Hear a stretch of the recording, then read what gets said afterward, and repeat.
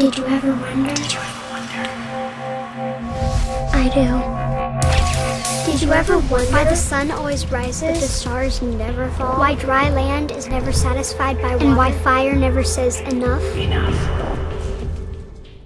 So today on Bible Wonders, I am really wondering, as I really found a correlation between this 68th Psalm and Isaiah 61, which you may know is the passage that Jesus quoted as he came into the temple, that he was here to bind up the brokenhearted and set the captives free.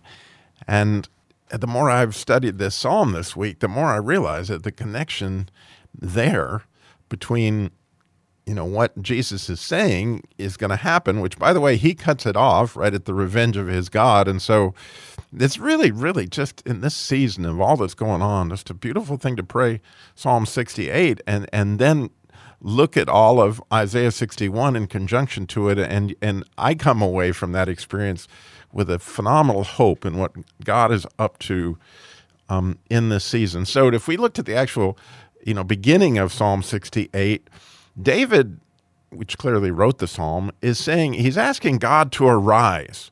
And so the word that I began to wonder on is arise. And when I looked into that word, I saw something in the Hebrew that is really spectacular.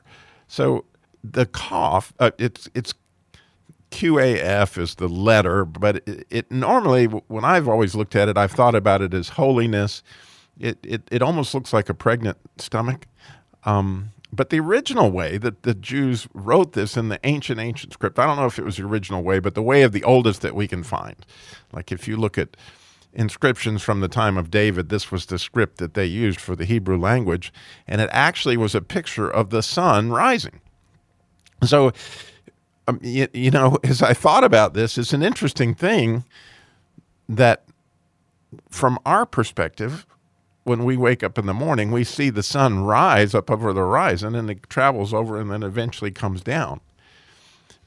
But interestingly, is what's really happening is the sun rays are actually coming down. Even though the sun looks like it's coming up, what's actually coming is the sun's rays are now, able to reach the ground. And, I love to be out hunting when I see the sun rays begin to hit the ground. The animals come out to enjoy that, especially on a cold morning this time of year. And you get a sense of that God is showing up here this morning. And he's rising, but at the same point in time, he's actually coming down.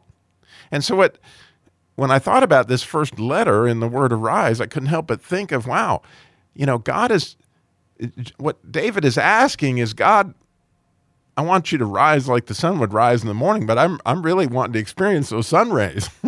That's part of what I really would, and those are holy in so many different ways. And if you think about it, every morning is just pregnant. As I look at that letter, it's just pregnant with possibilities. And so especially if God's coming down today, this is going to be a thing. Well, the next letter in the word arise is in fact a vav, which we've talked about before. It's kind of like Jacob's ladder. In other words, it's something from God coming down.